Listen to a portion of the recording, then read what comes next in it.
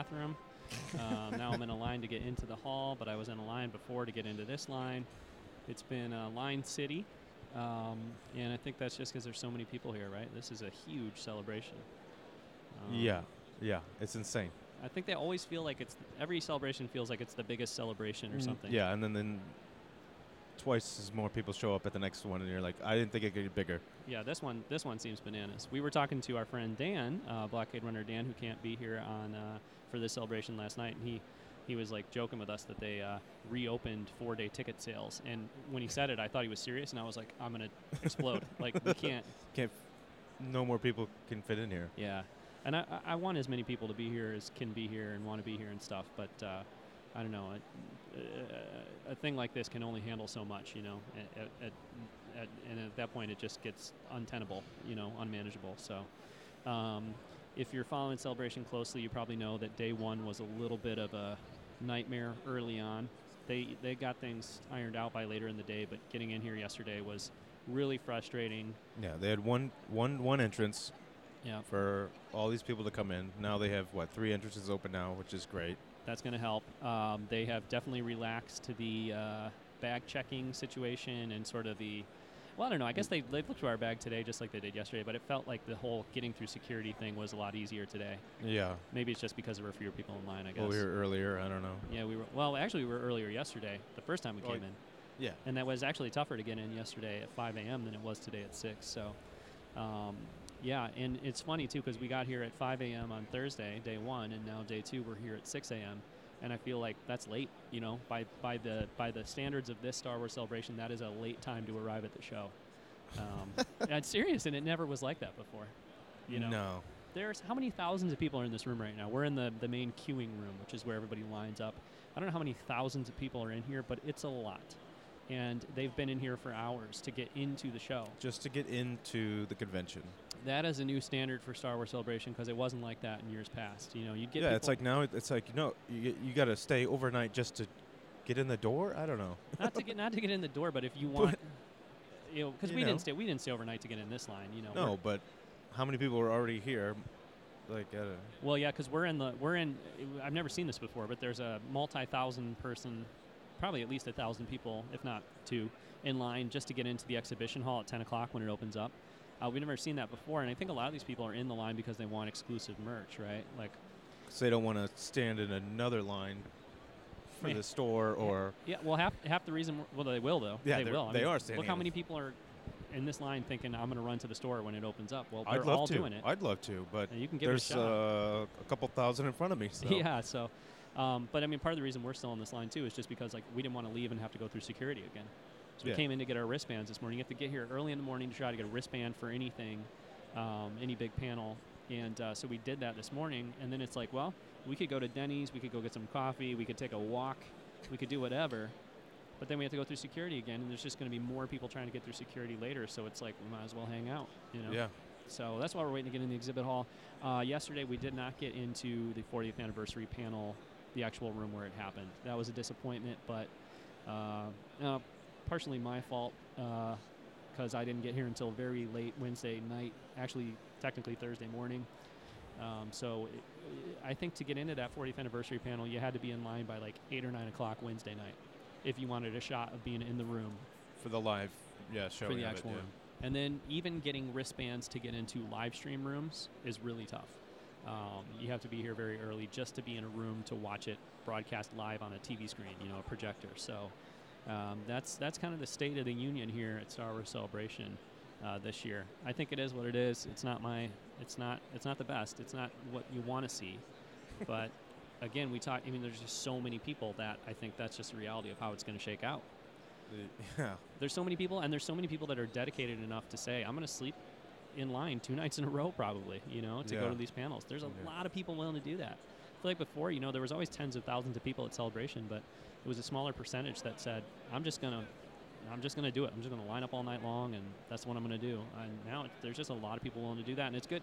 I'm happy for them. It's cool, you know. Like, I didn't quite put that level of dedication and time into it. Well, we talked about we were going to stand in line overnight. Yeah, we considered it. We almost did. Yeah. Yeah. But we want to feel good today. We already felt like crap yesterday for day one of celebration because you didn't sleep at all. I slept maybe. I didn't sleep. I slept maybe 2 hours. And the 2 nights before that, I didn't sleep because we took a red-eye air Yep. flight to get here. So Yeah, you were like a walking zombie yesterday. You were in rough shape. Punchy is the word BCD used to describe you. You were punchy, definitely, and you were pretty angry, especially when we were waiting in line after line after line, and it was just badly managed. And Reed Pop and Star Wars Celebration, they admitted that last night. They admitted it last night. They put out a message saying we're sorry, we're opening up more entrances, we're going to figure this out and make it better. And today it's been better, but they can't fix the they can't fix the reality that there's tens and tens and tens of thousands of people here, more than probably ever before. So it's going to be crowded. Yeah, there's no doubt of that. But it's going to be a lot of fun.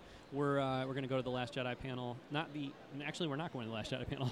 No, we got here. Unfortunately, we got here at 6. We can't get into the. We knew we wouldn't get into the room, but we can't even get into either of the 2 live stream rooms. Yeah. So our plan is, and you can let us know if you saw us on TV or not, but our plan is to run, my plan anyways, run right to the Star Wars show live stage, where I believe the Last Jedi panel will be broadcast on their screen too. So try to watch it there. I don't know what else to do. Watch it on your phone. That's the best we can do. Yeah, exactly. So I'm not angry. I'm pretty calm and pretty. I think you are too. We're in a good spot today. We weren't in the best spot yesterday in terms of acceptance of like how things were shaking out with these crowds and the line management and everything. But today we're in a pretty good spot where we get the reality of it. We know how it's gonna work. But I do think that one thing they need to do, and I think it's not unforgivable, but it's really hard to justify why they don't. There's plenty of empty rooms in this convention center, and I don't understand why they don't have projectors and little sound systems set up in lots of tiny overflow rooms, so that if I'm walking the hall and there's a panel I want to see and I know the panel's sold out, I can't get into it, why can't I just spill into one of these rooms? And I work at a high school. Every classroom in the high school has a projector in it, okay?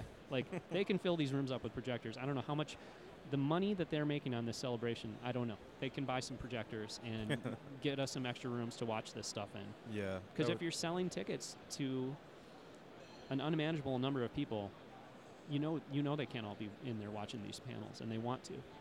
Right. So get us a better way to watch them if we're not in the room, I think, is what they need to do going forward. I hope they will. We'll see. But it's really been, this is how it's always been, so I don't know. They're probably not going to fix it. But yeah, you think that they're going to fix it the next time, and they don't. Yeah. It's just the same stuff every time. But Yeah. So, but it's definitely going to be a good day today. We're going to the Last Jedi. We're going to watch the Last Jedi panel, hopefully from the Star Wars Live stage. We're going to see that trailer. I'm really, I know you're excited. I'm very excited. That's why I'm here. That's why, yeah. And we talked. I mean, I could be at home watching it, of course, but not the same. We talked off mic though about how like most of the celebrations we've gone to, if not all for you, it's been about there's a new movie coming out, and it's celebrating the history of Star Wars and the making of Star Wars and all those things, but it's also celebrating this new movie we're about to see. Yeah. And so we're pumped to learn about this new movie, and Last Jedi season starts today. You know what I mean? It was Rogue One season, which was not your favorite season, Chris, for a long time after Force Awakens. And but today, put Rogue One to bed in terms of the hype and everything, and it's Last Jedi time. So yeah, time to open to the new chapter. Yeah. So it's going to be great. We might see Luke Skywalker talk on screen today. You know what I mean? New dialogue from Luke Skywalker, first since 1983. That's exciting. I think we'll hear from him in the trailer. Yeah, I hope so. I want to see Mark Hamill. It gives me goosebumps. Knowing that he's going to be there. Yeah, my main things I want in the trailer, I think, are I want dialogue from Mark Hamill. I don't care what he does as long as I get some good dialogue. And I want to see Rey. I don't need to see Rey we very well could see Rey fighting with a lightsaber, but I want to see Rey with a lightsaber. You saw her with the lightsaber in The Force Awakens, but it was, what is this thing that somebody handed to me and now I have to use it? And I want to see Rey a little more confident. Rey as a proto-Jedi. Maybe she's probably not a Jedi yet, and maybe she'll never be a Jedi. I don't know, but whatever. Maybe she's going to be something else. Whatever. I want to see her a little trained. I guess that's my point. Trained and holding a lightsaber. Yeah. I think that'll be exciting.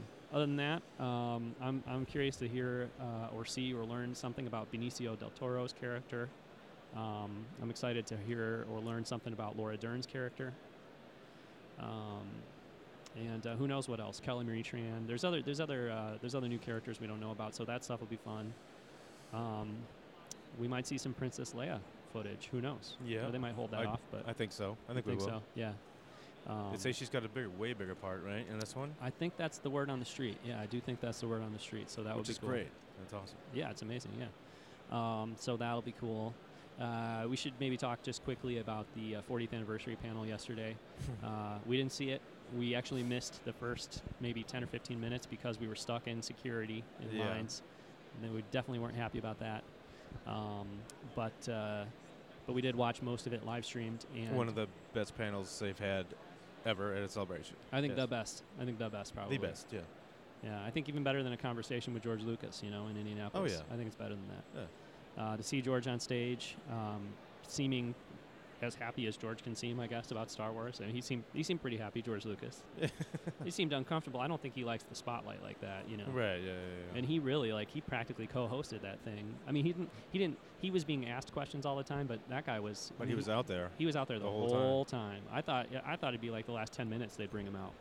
It was the George Lucas show. Yeah, it was the panel was kind of I think you'll know what I mean, but the panel was kind of like George Lucas, this is your life a little bit. You know what I mean? Yeah, it was almost a tribute to Lucas. Everybody that got up there would just praise George and yeah, because it was celebrating the 40th anniversary of Star Wars, but it was celebrating in a way that is sort of like thank you George for doing this. Yeah, Harrison Ford being there was crazy, but even Harrison Ford was there, and I mean the questions kind of led him in this direction, but he was very. George, you kind of launched my career with this movie. You know what I mean? Right. And thank you. And he seemed genuinely, honestly, thankful for that. So yeah, that was very cool. And Harrison Ford, that was a surprise. Yeah. We didn't think maybe George Lucas. Okay, maybe he'll be there, but Harrison Ford, no way. But he showed up and he came, excitement with a smile on his face. Yeah, it was happy to be there. I was like, wow, he brought an energy to the room. I think. And everybody that was special. Yeah, and people talk about Harrison like he's real grumpy about Star Wars or whatever. And I mean, at the Comic-Con that he was at and at this event, he seems really upbeat and happy about it. People said too, during the Force Awakens press tour, well, Harrison seems so upbeat and he seems so happy because he knows he gets to not do this anymore. He knows he's done, But I think he seemed really happy today too, or yesterday too. I don't think. Yeah. I think he's genuinely cool and happy about it. So that was awesome. The Carrie Fisher tribute was beautiful. I thought it was so classy the way they did it. George and Kathleen getting up there and addressing Star Wars fans everywhere in a very heartfelt way. Kathy Kennedy broke down a little bit. There was her voice was choked up when she was introducing Billy Lord. George wouldn't go that far, but I think as emotional as George can get, maybe we saw that at least in a public setting. When her daughter was there, that was great. She was great. She and it was so much love and just so much respect for the whole thing that she came out in that Leia white gown, right. And it didn't feel like a stunt. It didn't feel like a wink, tongue in cheek. It just felt like this is one way of demonstrating respect and honoring this part of my mother's life and honoring this role. And it just felt there was no hokiness about it. It was great. And her speech was obviously prepared and written and stuff, and so was Kathleen Kennedy's. But it felt very much from the heart. I thought she was great. She really impressed me. Yeah, she really impressed me. It was great. And then the kind of video tribute that they put together, which is on YouTube and on StarWars.com and everything. I mean, just great. Hearing Billy Lord speak about Carrie Fisher, I'm getting goosebumps right now, and tears in my eyes just thinking about it. Mm-hmm. Watching that video package, boy, I'm glad the lights were low and nobody could see me too much because I was sniveling and crying and just and then and it was set to live music by John Williams. Once John Williams got up there and started playing Leia's theme and everything, it was just I can't imagine being in the room. I can imagine it because I wish I was. It would be incredible had I been in that room. But it hit me so hard, not even being in the room. I can't imagine if I had been. It would have been incredible. But it was incredible, even not being there. Yeah. So I'm glad I saw it. The way Yeah. Yeah, and we talked about it earlier. It felt like it definitely felt like a kind of a send off or a goodbye from the cast and the crew as a collective. I think we're going to see a lot of those people at Star Wars Celebrations again, and we'll hear from them in other capacities for sure, all of them. But the idea of George, John Williams, Mark Harrison, Anthony Daniels, Peter Mayhew, all those guys being together again like that in one place. Yeah. I feel like it was a send-off. Probably the last time we'll see them at a convention together. Mm-hmm. Yeah. But they did it right. It was a great panel, and yeah, it was. I mean, it's a big moment, right? 40 years of Star Wars, and I feel like, I don't know why. I'm glad it wasn't what I thought it was. I thought it was going to be like, oh, we got this new TV show, and here's another movie you don't know about yet, and all this. I thought it was going to be like announcing things as much as anything else, and it was a total tribute. It was just a tribute, and it was a celebration. It was a true celebration of, yeah. No marketing. No marketing. Because you've talked about that, and other people have talked about it too. They don't want to go to Celebration and feel like they're being marketed to. Yeah, no. I don't pay $150 to get marketed to. It wasn't that. It was so classy and just really well done, and so incredible. Congratulations to any of our friends and fans who were there in the room. But if you're not at Celebration, you're watching from home. You had a pretty similar experience to us, and it was great. I mean, however you can take in Celebration, being here, watching the live stream. We talked to Dan last night, who can't be here, and we talked to Dan last night. Whoa, whoa, whoa! Somebody's taking our picture. We talked to Dan last night, who couldn't be here, and I think like in some ways he definitely knows more about what happened at Celebration, or like knows more information that came Dan's out of on top Celebration. of it. He's on top of it because he could watch the live stream and stuff, So it's an exciting time, to be a Star Wars fan, no matter what. If you're here and you couldn't get in, but you're still here. If you're watching from home, whatever it is, it's good. But I'm definitely excited to get home, and I'm not excited to get home. I'm dreading, having Star Wars Celebration be over. But when I do get home, I'll be excited to dig into the YouTube streams and stuff and watch a bunch of panels that we couldn't see, and it's definitely fun. That'll be a good time. So, but we'll probably wrap up here, and we're gonna come back later and do some more recording about The Last Jedi trailer, which I'm super excited for. So. More Day 2 Star Wars Celebration coming up.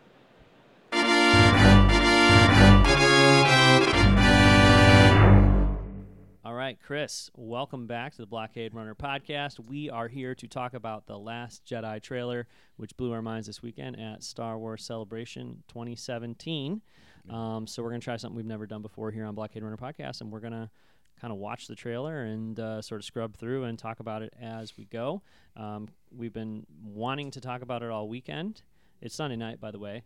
Star Wars Celebration ended just a few hours ago, so we're finally have the time to sit down and actually talk about this. Yeah. In our hotel room here, graciously provided by Big City Dan, and we're going to talk about the trailer. But yeah, we've been wanting to talk about it, but we haven't done it yet because we didn't want to spoil this conversation. At least I didn't. Correct. Yeah. All right. So you ready to hit play? And I've seen it maybe 3 times. Yeah. We have not too many times, just a couple. So it's been too busy. Like normally I would watch it 20 times in a day, but it's been too busy. So, all right, let's hit play. Here we go. Here we go. Those are stars. No, actually, they're not stars. It's like glistening rocks, right? On Octo.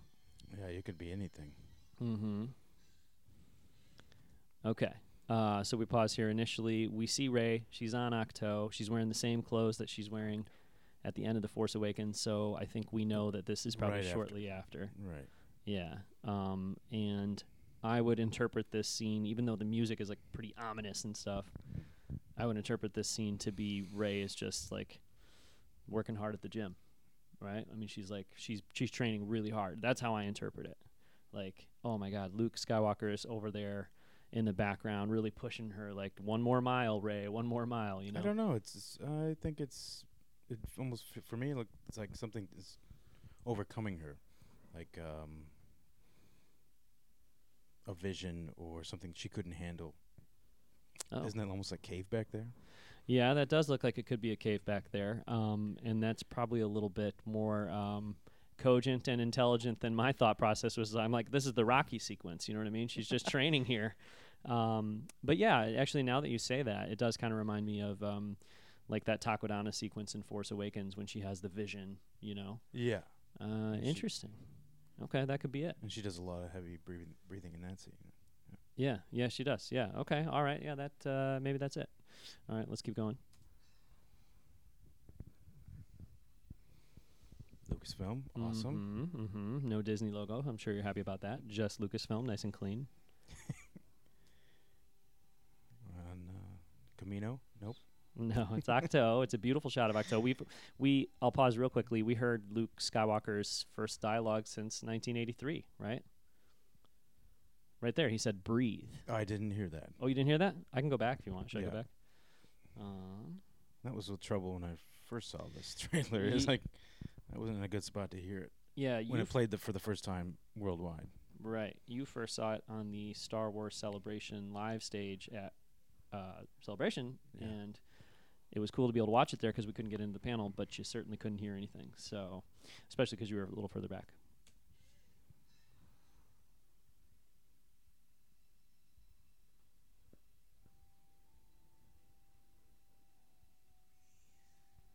Of course. Okay. Yep. So he says breathe, which, I mean, he's training her, Yeah. I would assume. Although that could be out of context. It could be some other situation. Right, but it's more, Just breathe. right, that's like what Yoda told her, or told Luke. Yeah. Right, when he's initially training in Empire. Yeah, potentially. And I mean, like, I'm thinking, as I'm watching this, because initially I thought, hey, she's struggling because she's training, so he's saying breathe, just breathe, like, you know, as teaching her to meditate or to, you know, levitate something or, do, you know, whatever force power it is. But it's intriguing, too, to consider if she is, like, maybe having, like, an anxiety attack almost or something because of some force vision. Maybe he's telling her, like, hey, breathe, just breathe, like, calm down. You know what I mean? I don't know. Who knows? But I think it's, to me, when I first saw it, it's training. Well, yeah. That's what I thought. Yeah. I love that overhead shot of Octo. Although, you and I and BCD, who's with us at Star Wars Celebration, we were talking the other night.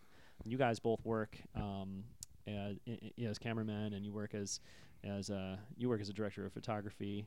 So you guys work in the industry, and you look at The Force Awakens and say, like, that helicopter shot, like, it doesn't belong in Star Wars. It doesn't feel like a good shot for Star Wars. That was my first impression when I first saw that shot. Is that, whoa, this is different. It's not. There wasn't a shot like that per se in the classic Star Wars. Yeah, in fact, I think you guys were even saying, like, helicopter shots in general, not really the. Yeah, unless there's a helicopter. But I get you got to show more like a big city in CSI or something like. But that works for that. But in a movie like Star Wars, it hasn't been done really like that. And like I said, it takes you out because you're like, oh, that they definitely had a helicopter to shoot that instead of the camera shots in most of the films are in the saga. In the saga, at least. Well, I'm more unassuming, and it's very like you don't notice. Yeah. I mean, the wipes are kind of there and cheesy, but that's Star Wars. Yeah. Helicopter shots aren't. Well, I have more of the neophyte perspective, where I'm not like I don't understand the technical aspect of it as well as you do. So for me, I've never, like, I would have never even thought about the fact that shot in The Force Awakens was a helicopter shot until you kind of pointed it out. But I think it makes sense. But it's like, well, yeah, it's an island, so what are they going to do? What are they going to do? Yeah, yeah. We were talking about that because there's a shot coming up, but we'll get to it. Okay, so here's Rey standing, sort of at the beach almost, or close to the ocean. The waves are coming in. No, the island doesn't look too big, right? No, it's not too big. Like from The Force Awakens when it pulled out on the helicopter shot, there's not much there. Right. I mean, so she's down here, like, towards the bottom, in between two sort of like. It's like a cove. Cove, yeah. It definitely looks like man-made flat, so. It's not a deserted island. Yeah, are you thinking, like, what's behind her there? Right. Like, are these or even steps? What's down there? I mean, that almost looks. Those could be steps, or is it like a straight drop? I don't know. Yeah, it's interesting to think what's behind her. I also think, like, in terms of, like, the color scheme here, it's like it's blue, very blue, almost like a deep dark blue. And there's a shot later on where it's a very blue shot too. And I wonder if there's some, I don't know. It's time of day maybe too, right? Like. Sunset or something. I'm sure the color palette has something to do with it. Okay. But I guess I'm going to refresh my memory here, right? She got on this island. She flew the Falcon. Via Stork. Not via Stork. And Luke Skywalker's not her father, so it wouldn't be appropriate for her to get there via Stork. But no, she flew with Chewie and and R2 on the Falcon. How'd Luke get there? Right. Well, we don't know how Luke got there, right? Yeah. things are going through my head. Yeah, and then she climbed those steps, the Jedi steps at the end of The Force Awakens. The Jedi steps officially? Well, that's the name of the song on the soundtrack. Oh. Yeah, but Ahch-To is meant to be the home of one of the first, if not the first, Jedi temple. Well, we don't know that. Well, it's said in the film. I mean, The Force Awakens, they say, like, Han Solo says, I believe it's Han Solo, like, he went there to find the first. Oh, okay. I mean, I suppose he could have gone there and not found it, but I think he found it. So okay, yeah. fine. All right. So I think it's a beautiful shot. I think all these shots are beautiful. So far, great cinematography. Yeah, and then here, maybe this is the breathe, just breathe.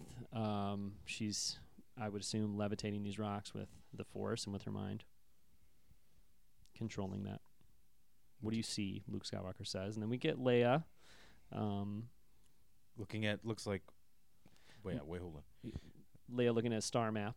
Trying to probably okay, where is Luke? She's trying to figure it out, right? No. Well, I don't know. I mean, it could be anything. I guess. I think she's a general, and maybe she's just like doing some kind of war time planning or whatever. Because R2 has the coordinates at the end of The Force Awakens, and Rey goes straight there. So I mean, unless Rey was like, tell you what, I don't need anybody else to know. I'm just going to go by myself.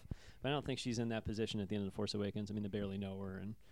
Yeah, so I think Leia knows where Luke is. But this shot is interesting. I could have sworn when I first saw the film, or not the film, but the trailer on Thursday, that was Darth Vader's helmet from The Force Awakens, which we see burnt up, and I thought here it's further destroyed. Yeah.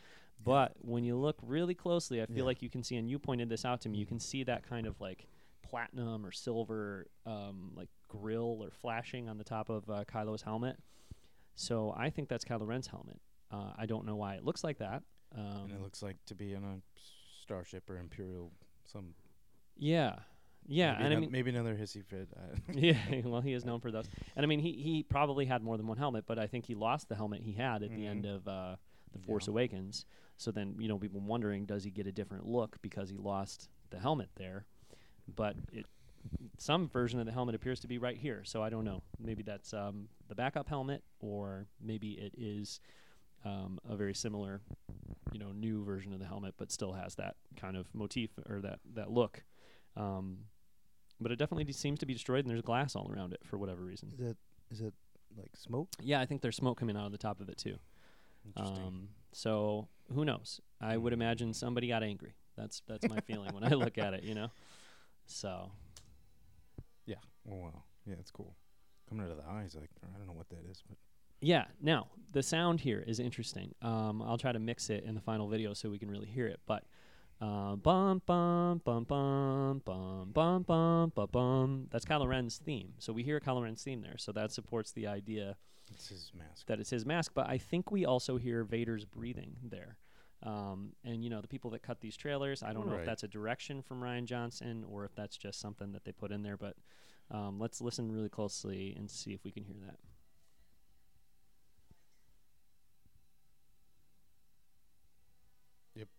Okay. And there's some kind of whispering in the background too. We can go back one more time, but I don't think you can make out what it is. I can try to turn up the sound a little bit, but I want to keep my reference. Like when Darth Maul when he appeared on screen, they had that Yeah. I think we get that with the Emperor too, don't we? At times in the prequels, I believe we do. In the prequels, or at least we get the chanting in the background. But I think similar idea.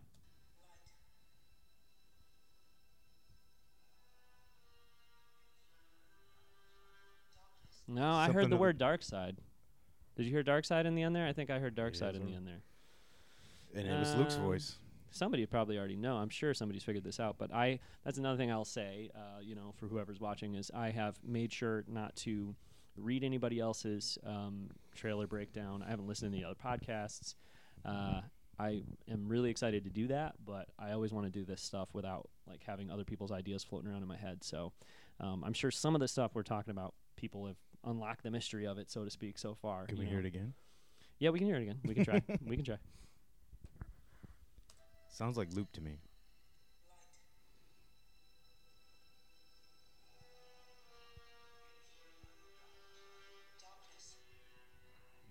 I can't make it out. Yeah, I can't hear it, but it's something to do with the dark side at the end for sure. Yeah. But then you hear, because Luke had asked her, what do you see before? And she's saying light, dark, and then I think coming up here she's going to say the balance.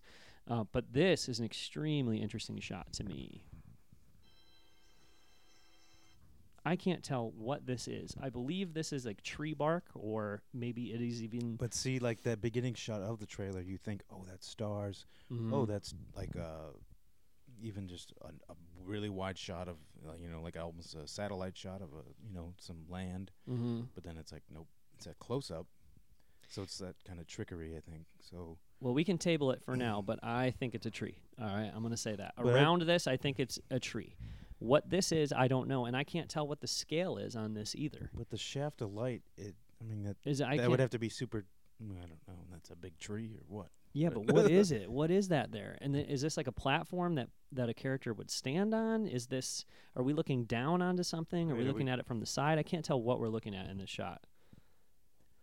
Again, I'm sure other people know, but those doors. Yeah, exactly. I don't know what this is, and I don't think we see any movement in the frame, do we? Besides the camera moving. Nope.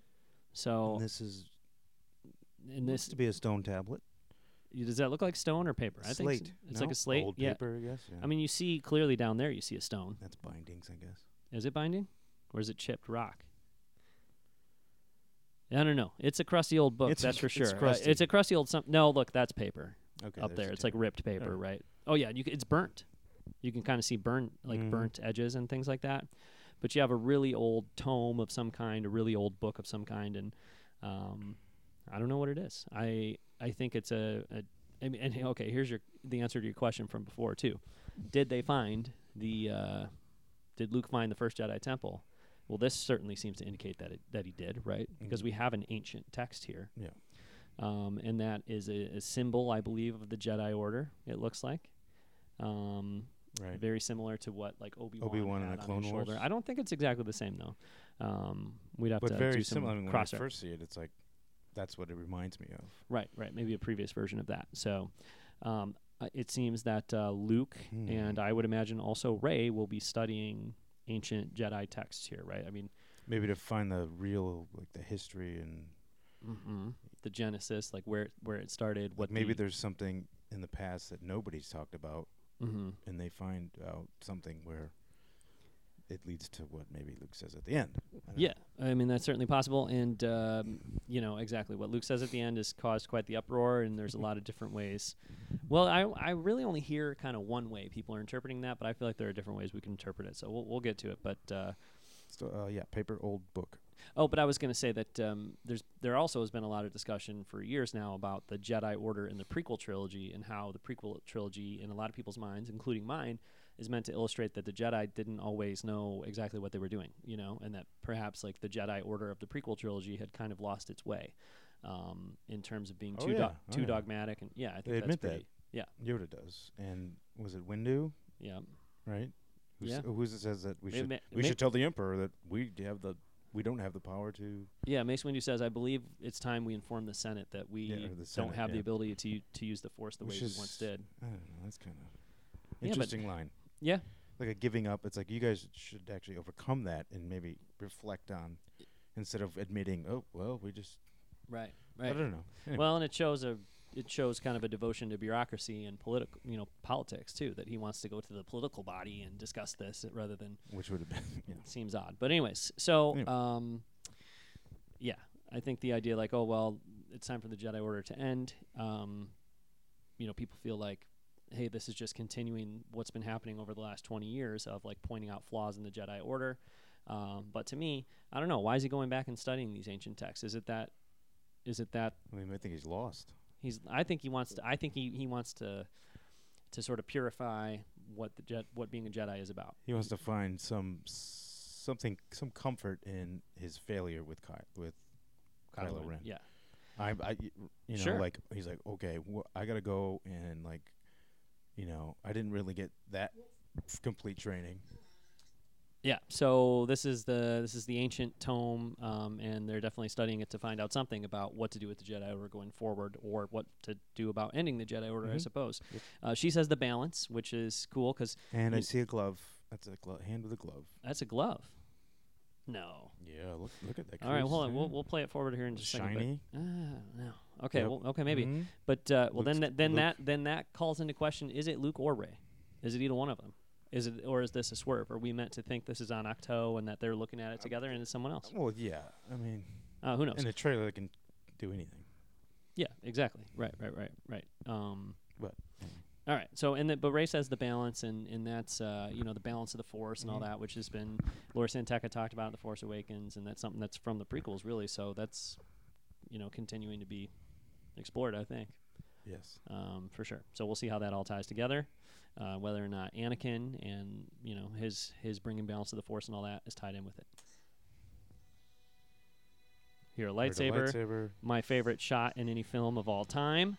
When Luke is sort of standing up the hill a little bit, watching Rey practice her lightsaber forms.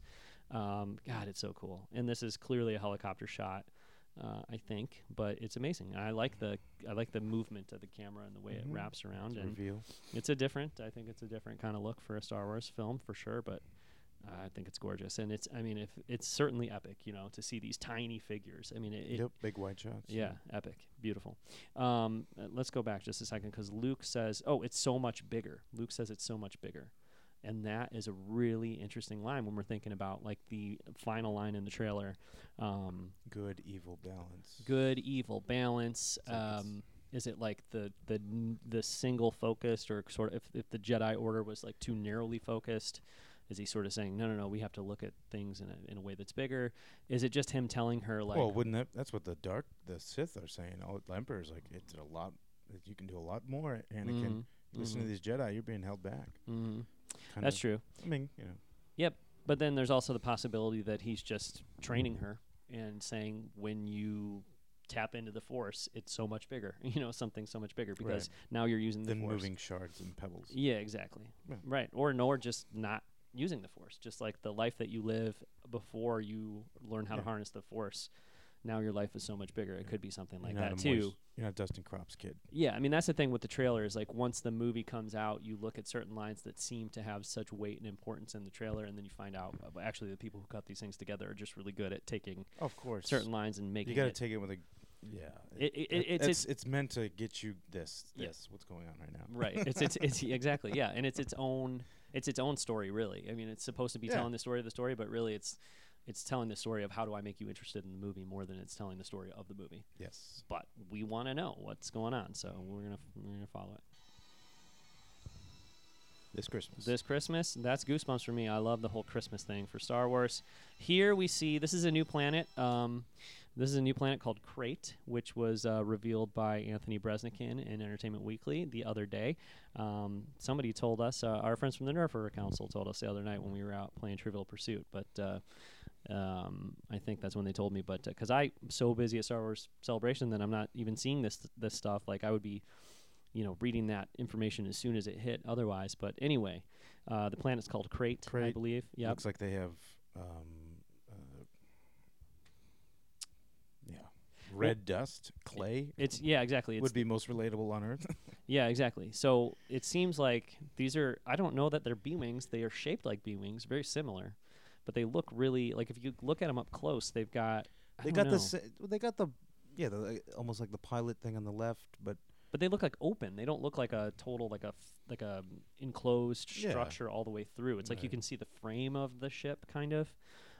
So I'll be interested to see those kind of more up close. But are these resistance? You don't know that either. Well, I think they have to be, because in the distance we're going to see what appear to be Imperial walkers or AT-ATs or of some kind. But I think they have something like dragging there. Yep. They've got something planted down to pull that sand up for whatever reason. I guess this is a mining planet, Crate, and it's way out.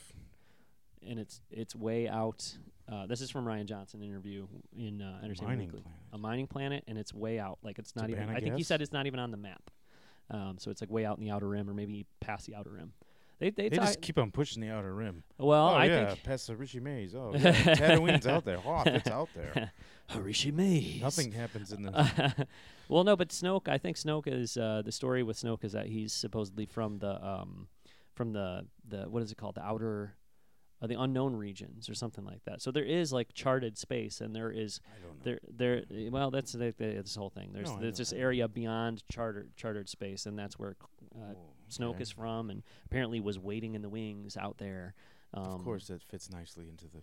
Yeah, I think it's interesting. All right. So, anyways, whatever. But it's not right next to Coruscant. We'll put it that way. Okay, it's kind of out. Who knows where? But I think it's cool, to learn just a tiny bit. Visually, it's very cool, but also just to get a tiny bit about where we are. All right, Finn. I'm assuming this is some kind of medical bay of some kind, because he looks like he's probably in a coma of some kind still. Any reflections?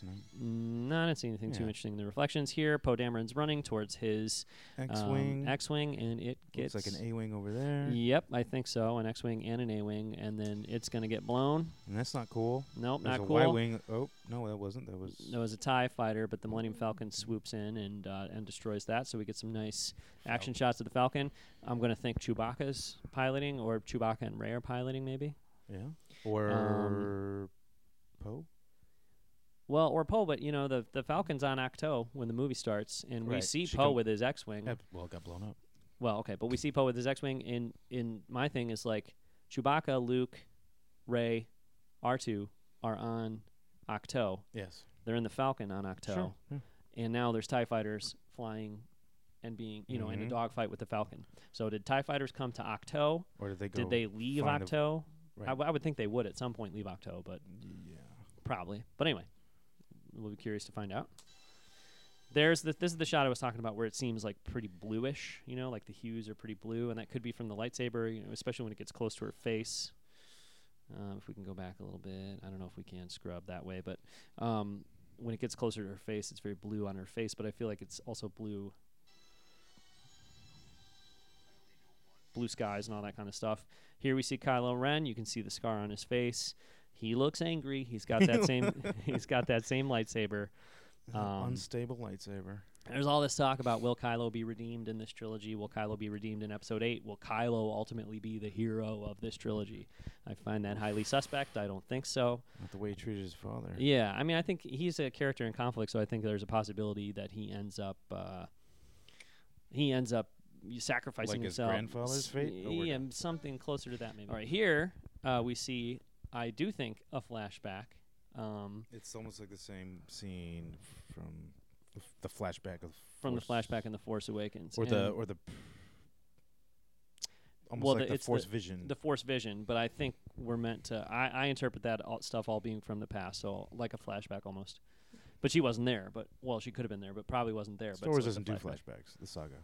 Well, I think they that do Force visions.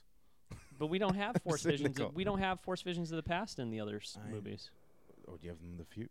Yeah, they don't actually show them. Either way.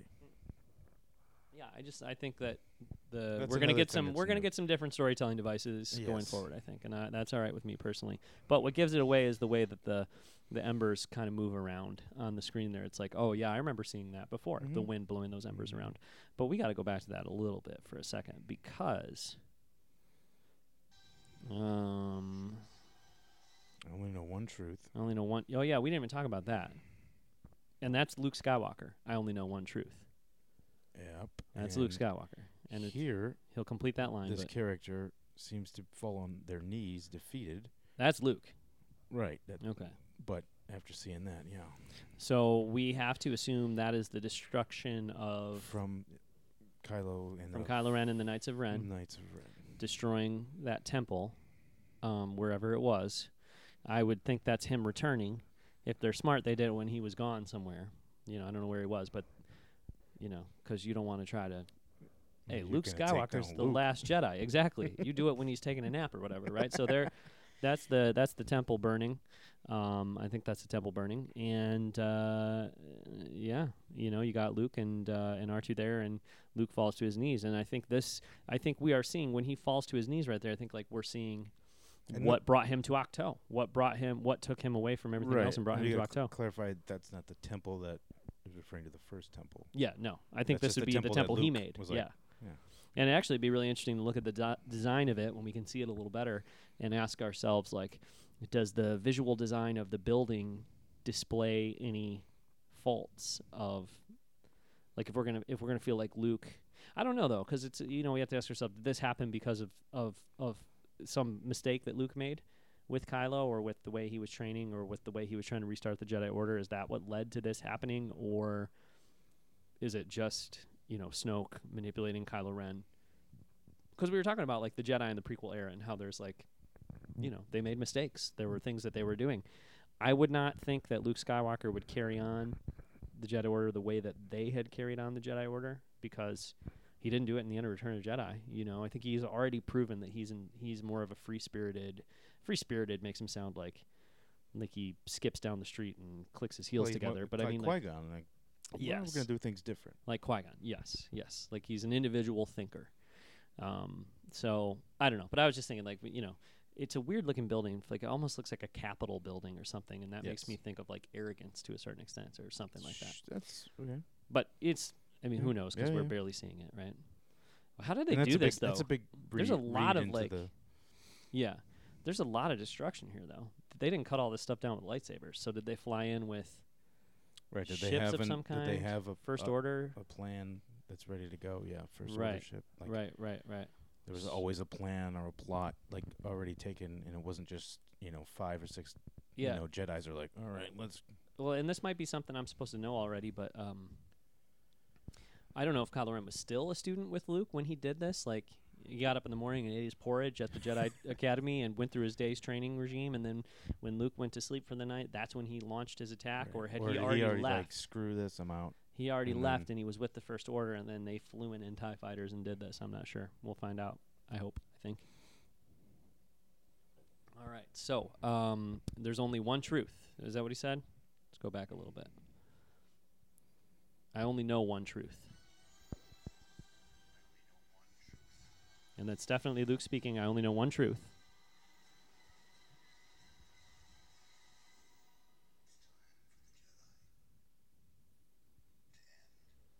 It's time for the Jedi to end. Right, but again, I don't know if you can believe that those two phrases are actually in the movie back to back. It's an excellent point. Yes. But no, yeah, I think you're right. That it seems like one. And actually, let's listen to it again, because here he sounds so echoey. You know what I mean? There's a lot of reverb or echo on the voice, and it makes sense. He's standing at the edge of this cavern or cave.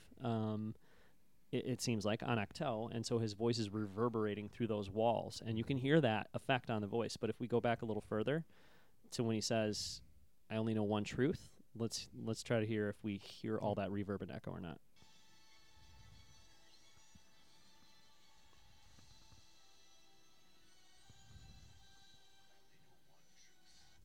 It didn't sound too reverbery or echoey to me. Let's listen to the next line now.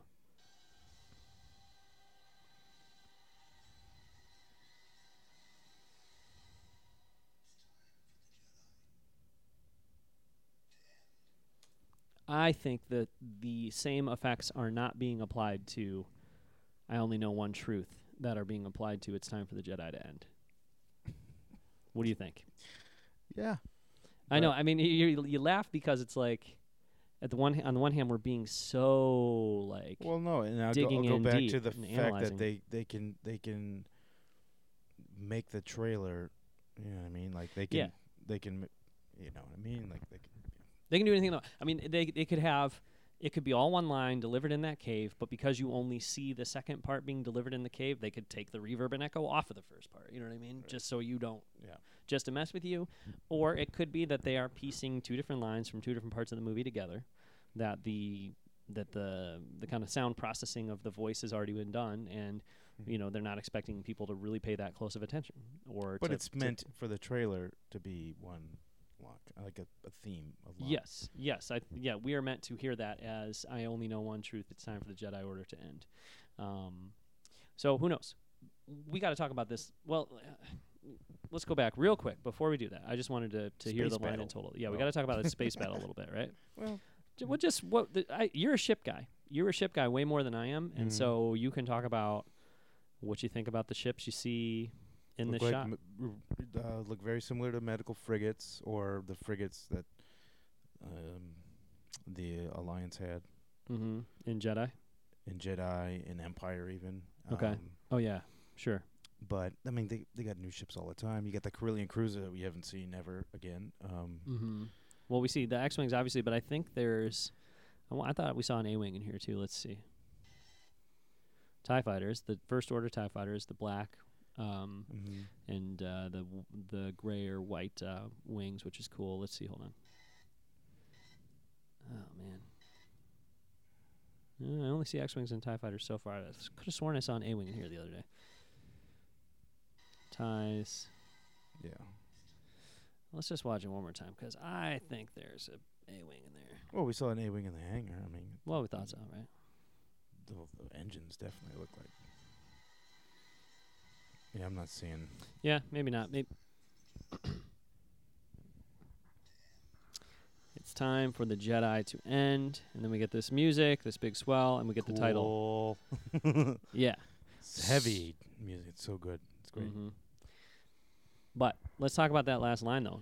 It's time for the Jedi to end because, when you saw me on Thursday, because I was up in front of you guys at the Star Wars show live stage, when you saw me Thursday, you came up to me and you were like, oh, my God, what about that line? What do you think about that line? It was you wanted to talk about it, and we didn't. But, you had some thoughts running through your mind, and I think you didn't necessarily love him hearing Luke Skywalker say that, did you? No, I was shocked. It's shocking for me because it's, what was it? What I was saying is that he was, he's the last hope. He's the new hope. Now, he's our last hope with, with all the other Jedi, Obi-Wan and Yoda dying. And then it's like Luke was going to carry it on. Obviously, at the end of Jedi, it's happy moments and everybody's laughing. And, and you, after Jedi, and that's been how many years since it ended? And I'm imagining as a viewer and a fan of Luke, is that, what is he doing? He's doing great things for the Jedi. He's probably prospering and making the galaxy like very pleasant to be in. No more repressions, and and that's what the Jedi stand for. That's deep down, what drives them. Yeah. Right.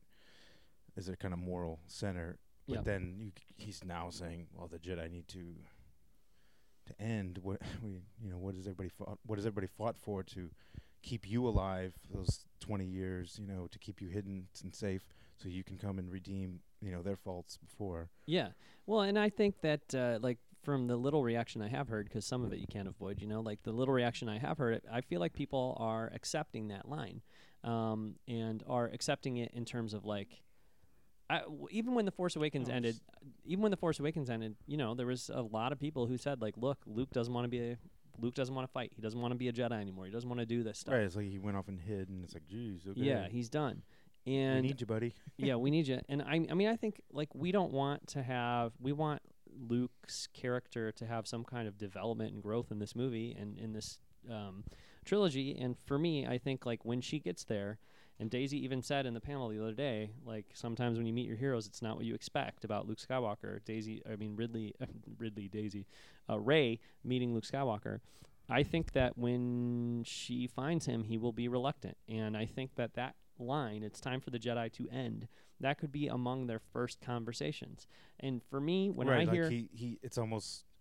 He's like, okay, what are you doing here? I'm done with this. But then almost like where Rey's got to kind of show him the hope of, hold on. Yeah. Wait a minute. Because she knows all these. She knows Luke like we do, right? Yeah. As far as we know, it's Luke, the legendary Luke, Skywalker, right? She knows him. Oh yeah, she knows him. I thought he was a myth. Yeah, she knows Luke Skywalker. So it's kind of that, she's us, right? At least me. I don't know. Yeah, yeah. But I see. Now here's my thing though.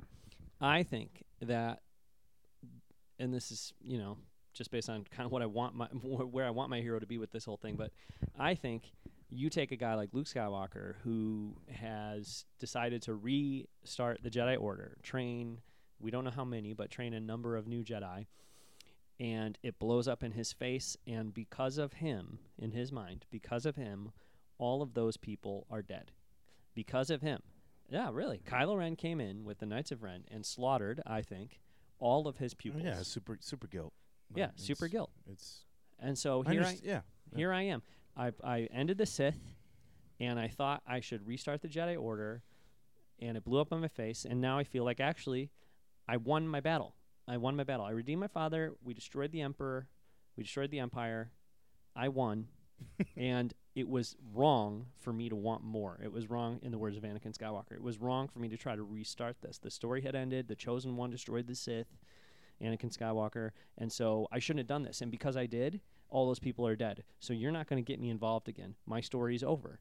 And I think that she will come to Octo and tell him, your story's not over. And he's not going to say, oh, is that right, Ray? Okay, never mind. I will totally, completely change the way I look at the world. I think it will take some poking and some prodding and some struggle. But I think that just because the words, it's time for the Jedi to end, leave Luke Skywalker's mouth, it's naive to think that is the only perspective he can have in the sequel trilogy. Even if he has that perspective at some point in the movie, that doesn't mean that's the only perspective he'll have. The driving force in his So for me, his mission. Yeah, I'm really interested to see But if that's a place where Luke Skywalker is in this movie. Does he stay there? Does he go somewhere else? What causes him to go somewhere else? You know? And I think a lot of people are just like... his best buddy just got killed. Yeah. Han Solo. Yeah. And so that's like, okay, now I got it. You want to talk about Goosebumps. What about... That's going to be addressed, I'm sure, in the plot, in the dialogue with Luke Skywalker. Like, what was his reaction to knowing Han's where do you have gone? the Falcon? Is Han here? Yeah. Yeah, there should be something, yeah. Well, I feel like Luke would probably maybe feel it, too. Yeah, you think he'd feel it, but... Yeah. But yeah, I want to see that struggle and that journey in Luke. And I feel like painting Luke as a complex and conflicted character in The Last Jedi and in the sequel trilogy is good.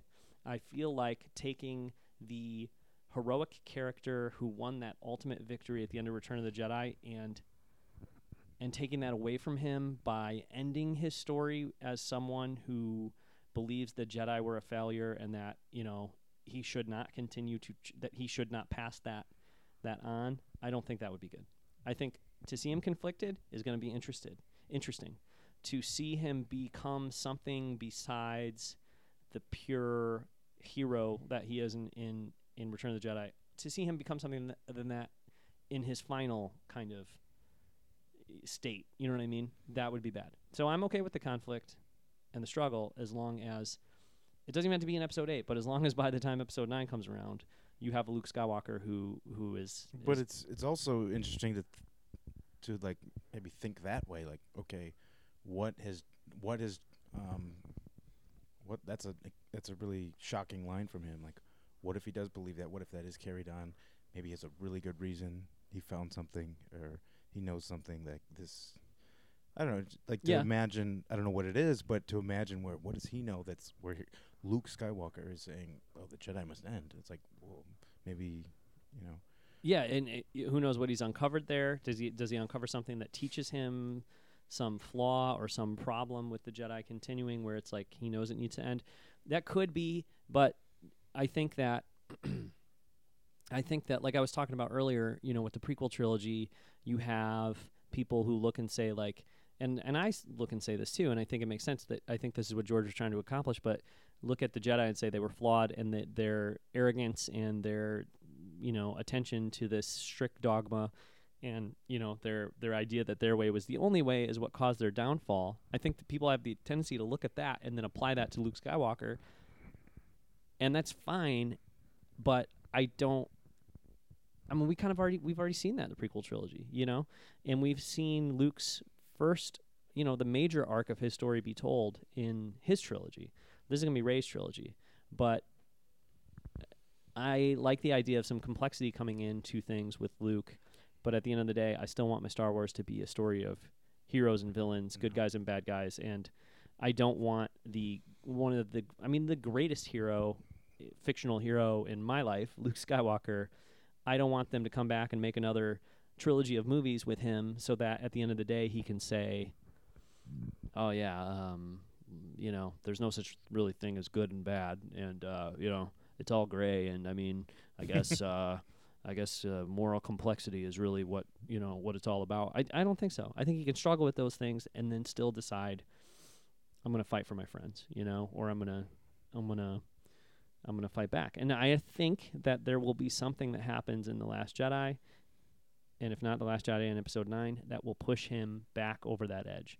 I think you're going to look at a character who's been struggling with this for years, but Rey or some other tragic event or something that happens will snap him out of that, and he will return to action. Right. Instead of, it seems like he's in deep, not remorse, but he's in a he's in a rut. He's in a rut, and he's disconnected from the larger world. But he went to go find the last Jedi temple, so maybe that is a first step of, okay, I got to figure this out. Mm-hmm. Yeah, and there's some nobility in that for sure, and I think it's gonna be really interesting. But I caution people not to jump to the conclusion that because you heard Luke Skywalker say that it's time for the Jedi Order to end, and because the movie is called The Last Jedi, that means the Jedi Order is going to end. I think it means you have a character who's in a crisis of an identity crisis about what that means and what the Jedi Order is and what it should be. But I would like to see, and so much of this is what I want it to be, what I'd like it to be, but I would like to see, Luke Skywalker walk away from this saying, we are going to create a better Jedi Order, and we're going to learn from the mistakes of the past, but we're also not going to run away. Because to me, it's time for the Jedi to end it's too hard. And the last time I tried, all my friends died, and it was my fault, and it hurts too much to go through that. And he's had a lot of deaths around him since he found the Force. Yeah. All his mentors dead, father dead. Mm-hmm. He finally got to know him, gone. Yeah. And then now he's got another set to face. Yeah. Yeah. He's seen a lot of sorrow. He has. Yeah, and so I think I don't know. I think that's something he'll struggle with, but I think he will come around. I think that something will reawaken in him, will cause it to reawaken in him, and he'll decide he needs to be back in action and back involved. And I hope that Rey is a crucial part of that. I love the idea of Luke Skywalker being the new hope, being the character who brought hope to others in the original trilogy. I like the idea of him now being down in a rut, as you say, and somebody coming and doing that for him the way he did that for others in the original trilogy. I like that as long as he is able to snap out of it eventually and become that character again. I think it would be very sad for Luke Skywalker's story to not end with him being some version of that heroic, hopeful character. Mm-hmm. But let's have a great writer and director like Rian Johnson play around with that complexity and show us Luke at a different stage in his life and understanding of the Force, and then bring him back out of it. I love that, and I think that's what it's going to be. So I'm excited, but I feel like there are plenty of people who are ready to say, yeah, no, we saw it in the prequels. The Jedi were flawed, and so we're going to move on. We're not going to have Jedi anymore. We'll have, Medi or something, like some different thing. We'll have a different name. I mean, of course, they would never call it that, but it'll be a similar idea, but it'll have a different name. I don't think so. I think that we're going to see somebody. No, I don't think it's that. But the outline is really interesting and shocking. But it's and the title is too.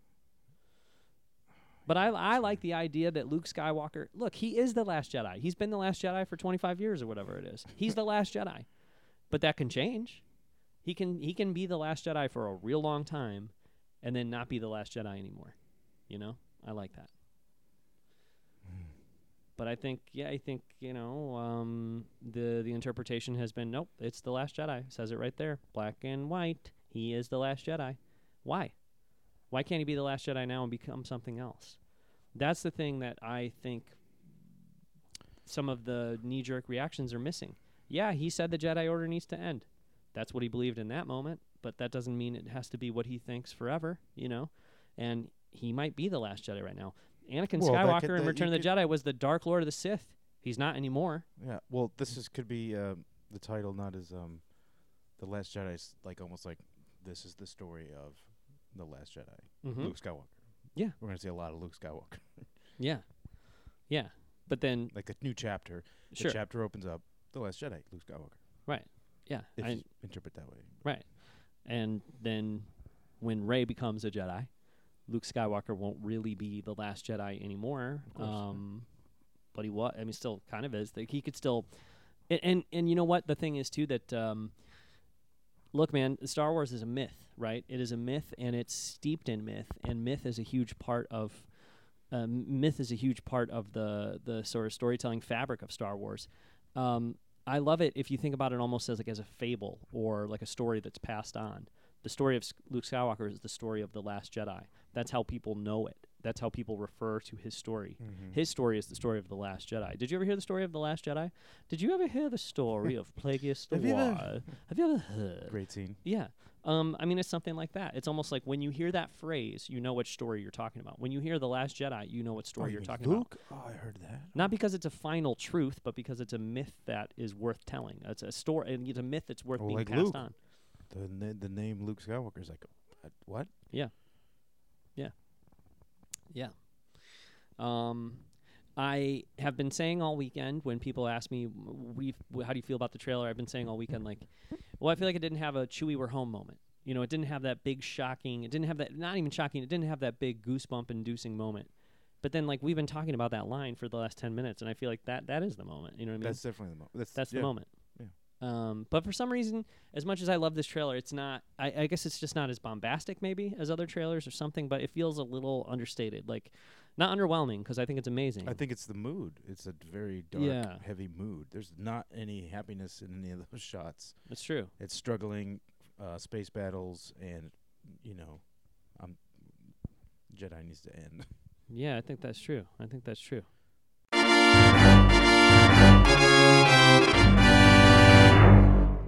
Come on, let's just talk about the rest of Star Wars Celebration, because the last time we talked about day one, okay? Since then, a few more days. We already talked about The Last Jedi, so we don't need to do that. The panel was cool. Loved it. Let's just talk about, like, day one was the worst day. And I think you could tell in the recording we did about day one that we were a little down, and, yeah, day one was the worst day. But day 2, day 3, and day 4, I think were all improved. I had a lot of fun at Star Wars Celebration. It, like we talked about on a recording about the first day, it was a different kind of celebration. You know, there was, just in terms of crowds and stuff. You know, and Friday was a good day. We went to some good panels. You remember highlights from Friday? What our big stuff was on Friday? Show floor for sure. Maybe mostly that. Friday was the Mark Hamill's tribute to Mark Carrie Hamill's Fisher, tribute to Carrie which Fisher. was great. Yeah, that was great. Mark Hamill's tribute to Carrie Fisher was great, and we watched the live stream of that. He was amazing as always, and very classy and touching tribute to Carrie Fisher. Show floor on Friday was good. Check some stuff out. We connected with friends from other podcasts. We connected with the guys from the Nerf Herder Council podcast, I think, a little bit on Friday.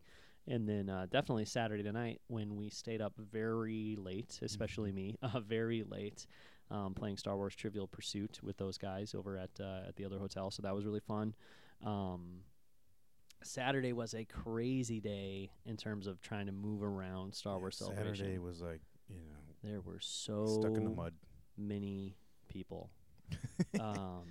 I moved around the show floor for a little bit, first couple hours, and then it was like shoulder to shoulder, and I just thought I have to get off of the show floor because it's too much.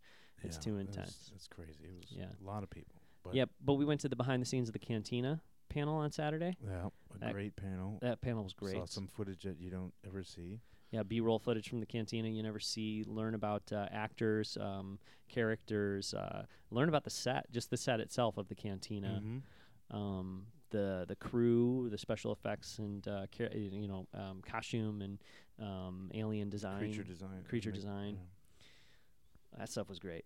So yeah, that's the stuff, the little stuff, like that's the stuff you want. That's good to see.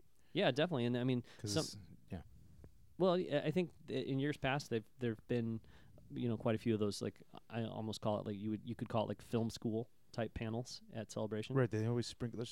They sprinkle like one or two in each. I think Celebration. There's been like something that you definitely learned something about one of the films that you didn't know, and it was really cool to see and hear. Today I went to a panel with our friend Dan here, BCD.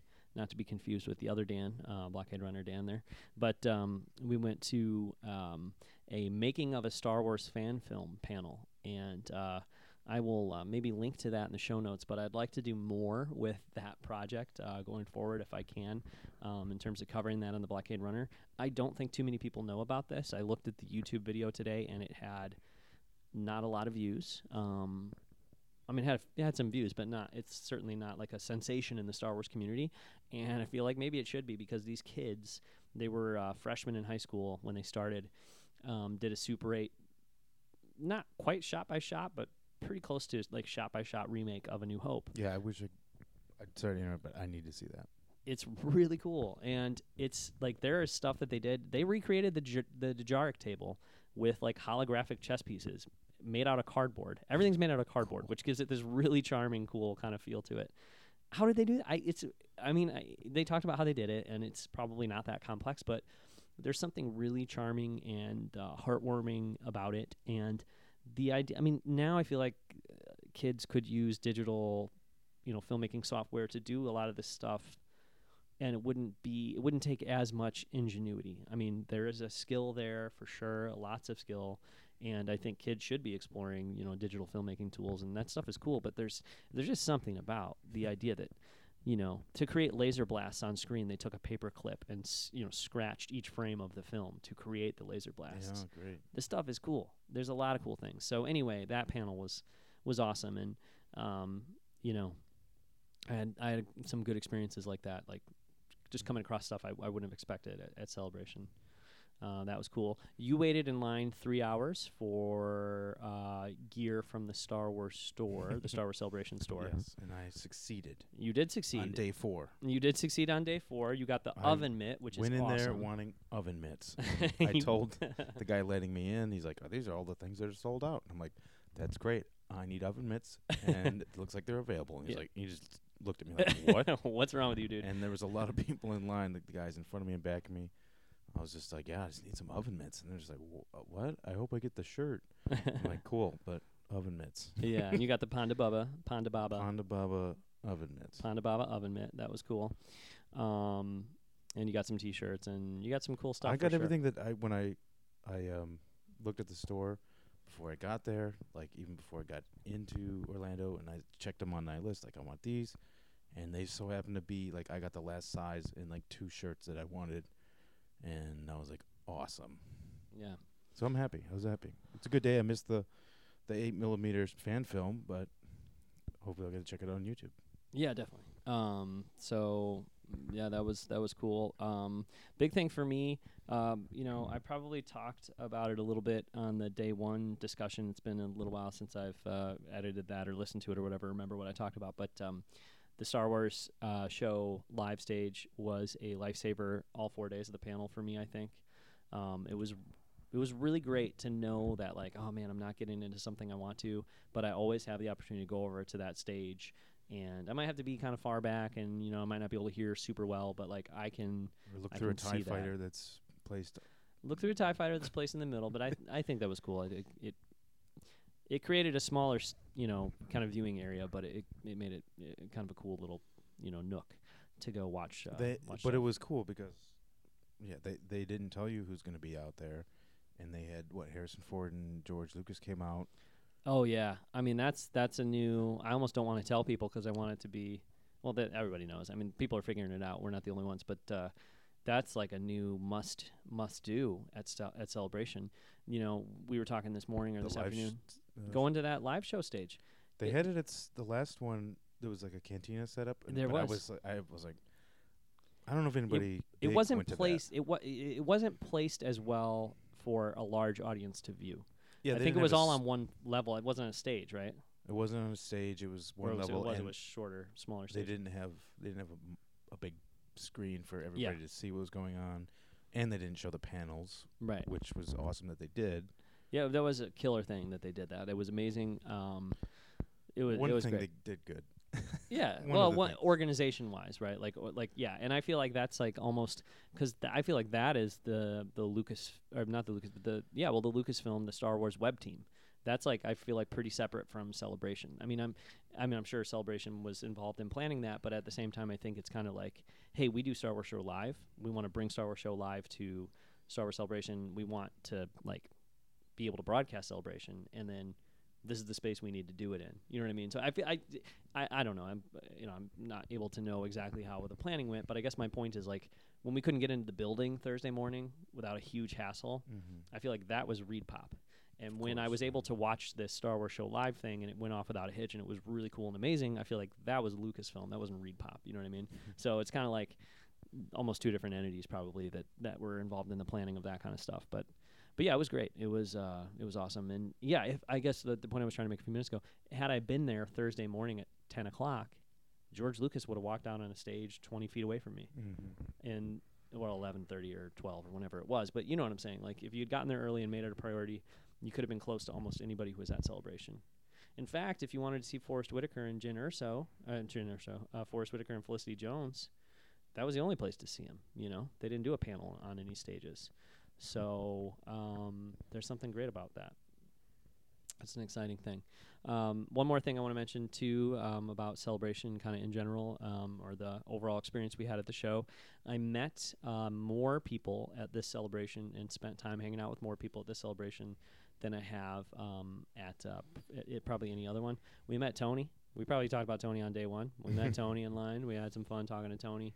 But I met a bunch of other people in lines, too, that I really enjoyed speaking with for, 20 minutes, 30 minutes at a time, whatever it may be. Would see them throughout the show, like later on, crossing the street. We saw some people that we had chatted with. And then there were, I think this Celebration, more than any other Celebration, I am aware of other fans who are active on social media and active, like, doing podcasting. So I was able to, like, we all spend a bunch of time with John and AJ from the Nerf Herder Council, and John's wife, and that was a lot of fun. They had made friends with some people like Alan, from, where was he from? North Hampshire or something like that. Alan, who he was cool. Yep. I liked Alan. He was awesome. We almost went to dinner with him tonight, but we had other stuff going on. I had some family stuff, but no, I mean, that was cool. I got to meet some of my favorite. I met a couple of my favorite podcasters besides those Nerf Herder guys. I met the guys from Blast Points, which is a show I love. I got to meet Steele Saunders from Steel Wars, a show I really love. I went to a live podcast on the podcast stage, which was the Star Wars Report. And, those guys did a great job hosting that show. It was a lot of fun. So that was really cool. But then I met Justin Bolger, who's on the Star Wars web team and was a Star Wars podcaster himself before. So that was really cool. I was able to congratulate him on getting the job, and he was nice enough to take a picture with me and stuff, so that was fun. And big thing for me, one of the best experiences I had the whole time, you decided to go home and go to bed, but I hung out on Saturday night with a couple of key members of the Hasbro Star Wars team, including Mark Boudreau, who's a guy who's been there since the very beginning, designed toys like the Millennium Falcon, and is still at Hasbro. And this is like Star Wars.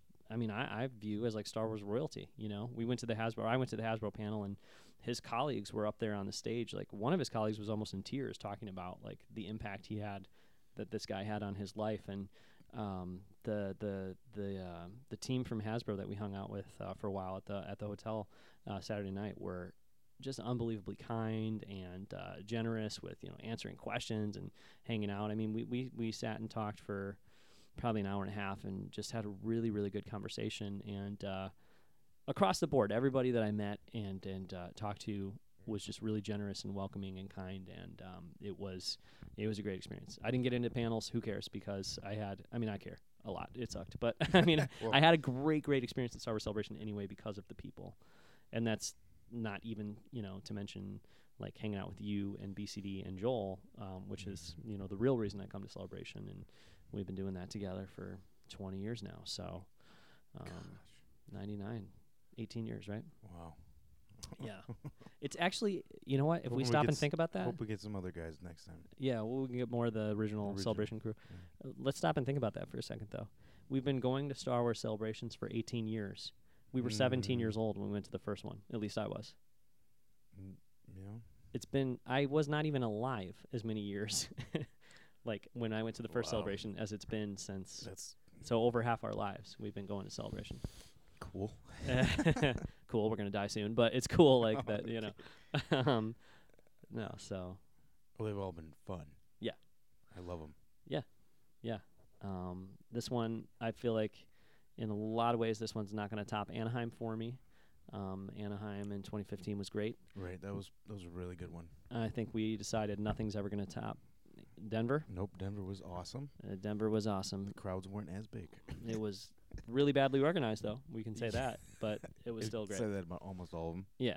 Yeah. You can, or you can also be a little more generous and say it's an extremely difficult thing to wrangle 60,000 people into a building, and something's always going to go wrong, and you have to expect that. But I think we had to focus on that aspect of things on our day one wrap up, because there wasn't a lot of good things to say about day one. Yeah. Besides the amazing panel that they put together that we didn't go to, but you know what I'm saying. We were talking ourselves down off the ledge, and but since then it's been all uphill, downhill. Uphill, not uphill. Down. It's been all improving. Downhill. It's gone. Yeah. Our experience has improved. It's gone up. Things have been better. So,